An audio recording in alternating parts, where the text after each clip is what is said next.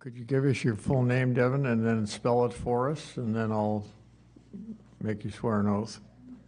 It's Devon Sexstone, Devon Sexstone. Do you promise to tell the truth, the whole truth, and nothing but the truth during your testimony today? I do.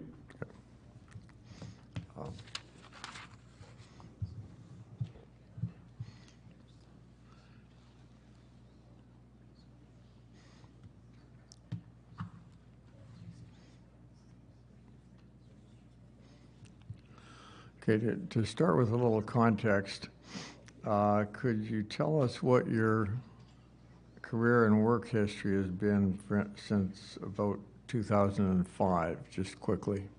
Yeah, so I've been an Army reservist for about 16 years. I'm now a veteran, and I have operated equipment and trucks, both militarily and in the civilian world.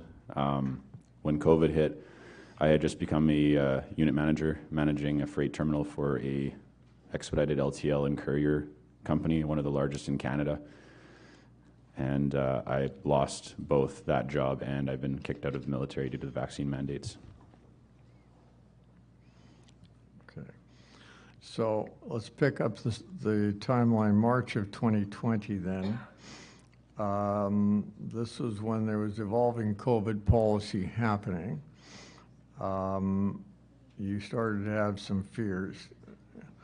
And then March of 2021, you're off on parental leave for a bit of time. This is while you were working for Purelator. Yep. Then in October of 2021, the vaccine mandates came in. What happened at that point in your workplace? So March of 2020, 3 months into being a manager, COVID, as far as I can recall, landed on the shores of Canada. There was constant, ever-evolving policies coming from head office. The executive branch, in my opinion, did not do a good job of allaying people's fears. A lot of people were understandably concerned, but we were told that we were essential services and we were to continue working. Throughout the next year and a half or so, there was a lot of high stress. Our industry exploded in terms of busyness, and it was uncontrollable growth, coupled with mask mandates and constantly changing policies. When I returned from parental leave after the birth of our fourth child in October of 2021, I was told that there would be an impending vaccine mandate. I believe the initial date that they had stated was November or December of 2021. They kept pushing it back because there was a lot of pushback. I was told that if I didn't disclose my status, I believe in November of 2021, that I would be disciplined. I actually ended up disclosing it under duress because at that point I wanted my children to have presents under the Christmas tree because financially we were still recovering from me being off on parental leave. At the same time, in November of 2021, the Armed Forces had told me that if I was to refuse the vaccine, that I was no longer allowed to train and parade with them. I was made to read through the entire COVID policy from the Chief of Defense Staff and discovered that I had missed a date for voluntary release and was told that basically I would be forced out, 5F released. I told them I was going to grieve that because I was not aware of it. So at the same time, I had the stress of losing my civilian job, which provided for us because my wife was at home with our 4 young children who were 4 or 5 years old and younger at the time, and my part-time job, which we used to help sustain us. During the time period between October and December of 2021, there was a lot of confusion going on amongst the head of Purelator, the executive staff. There was questions about the legality, both from myself and others, and the only responses I got were either no response whatsoever, or I was told that that was a good question, and that was the end of the email. At one point, one of the individuals responsible for the vaccine mandate at the executive level was asked as to what the legal, essentially, what was going to allow them to legally do this, and his response was that the government was going to be helping them out. So I took that to mean that this was not legal and that basically it was a political thing. Fast forward to January of 2022, Myself and 1,032 other individuals were placed on unpaid leave, and our ROEs were coded, I believe it was code M, which was suspension or temporary dismissal, and as a result, I was ineligible to collect EI benefits, even though I had been paying into them. So at that point, I had lost my military career. I was no longer allowed to parade. That release finally happened in June of 2022. And so basically, the stress from that was absolutely crushing because, you know, had my wife been working and not lost her job, that would have been a different story. But when you are the sole breadwinner for your wife and 4 young children, to be honest, I felt like an abject failure as a man for quite a long time.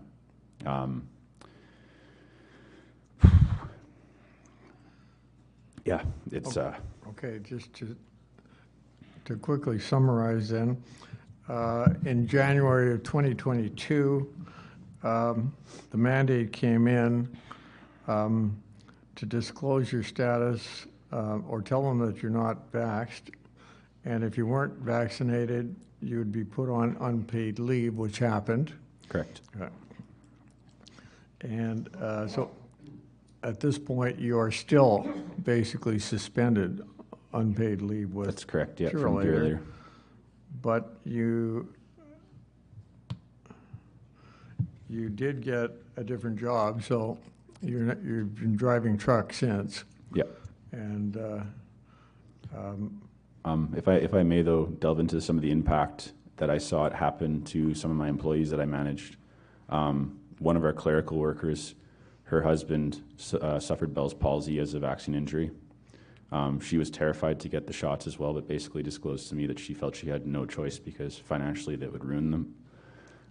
2 of my drivers that drove for me told me that after their second dose of the vaccines, they had horrendous headaches every single day that they had never had previous.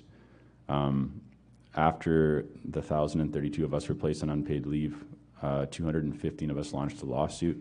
Several of the individuals from that lawsuit lost their apartments. They were in places like Toronto where the rent is extremely high. They were living in their vehicles.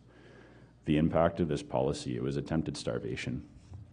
Okay. To say to someone that you can't work somewhere is one thing, but to say to someone you can't work somewhere and then basically pull out any social safety net is a different thing entirely.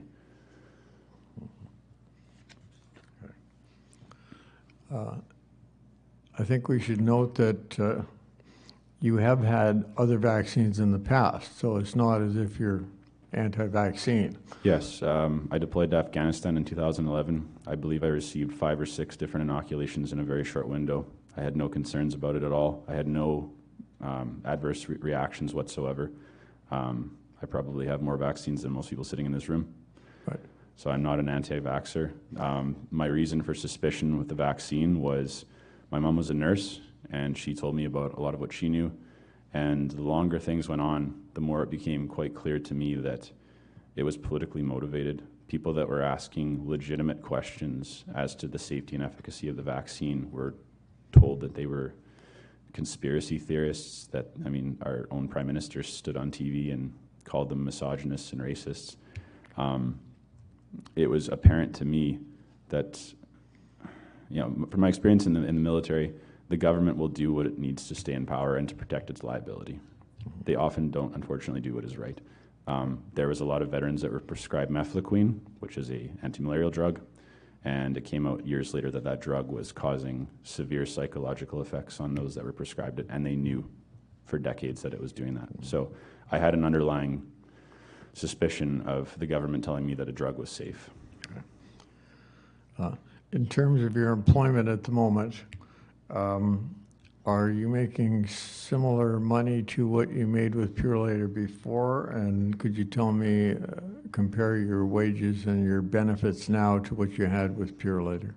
I am making similar, but I'm working 12 to 14 hours a day instead of 8 to 10. I had a pension plan with Purolator that was very good. I had a lot of upward mobility. I had hoped to move into more of network planning and logistics and load planning across the entire network, or at least the Western Canada portion. Where I am now, I'm very grateful for the job. The employer has treated me very well, but I'm making $10 an hour less than I was working at Purolator. So it was a substantial pay cut. And was there any benefits from the military prior to you being released from the military back in June of 2022? No, thankfully, there had been actually rumor that my pension would be taken away from that. Thankfully, that didn't materialize. I still have my pension. Okay. So you're managing to support your wife and your 4 children and yourself at the moment? Correct. Yeah. I think at this point I'll ask the commissioners if they have any questions. Yeah. Dr. Massey. Thank you very much for your testimony. If I'm not mistaken, I was reading this morning that Purolator has dropped his vaccine mandate. Are you aware of that? I've heard rumor of it, but I have not been contacted by HR to inform me that that's changed. So until that happens, that maybe that is the case, but I haven't. No one's contacted me to inform me. Would that be something you would consider? It's hard to say. To go back after what's approaching a year and a half to a company that violated every aspect of my employment contract and treated people like absolute garbage, it would be a pretty hard sell. I'm not saying it would be a no-go, but I don't know. By their fruit shall you know them, right? Thank you. Any other questions from the commissioners? Okay. On behalf of the Citizens Inquiry, thank you for your testimony. Oh, okay. Sorry, one more question. I'm sorry, I'm always slow to put my hand up. I'm just wondering about the safety net that the government provides when you lose employment. And I'm thinking of government contracted employees who can collect EI in the non-contracted periods of the year. How did you feel when you could not collect EI even though you had contributed to the system, if you will, in terms of, like, since 2005? I believe that's the year. Yeah, since I was 16. It might sound a bit extreme, but I would almost liken it to attempted murder. I mean, you've taken away my ability to provide for my family. It's one thing to do that to me as an individual, but part of the struggle was everyone, it seemed, had vaccine mandates. It wasn't just a matter, like I have my class 1, which is kind of a ticket to a lot of employment, but a lot of companies would not even entertain employing you if you're unvaccinated. So, and I mean, even then you go to an interview. I had a few interviews that I'm sure the reason that they booted me out the door was because when they asked, well, what's going on with Purolator? Well, I was unvaccinated. It immediately black mark. So, to pay into something and then be denied it, it was in keeping with everything they did. Everything Purolator did violated the employment contracts and employment rights of their employees. And they were directed to do that by the government based off their own admissions. Thank you. Any other questions? Okay. Thank you again for your testimony.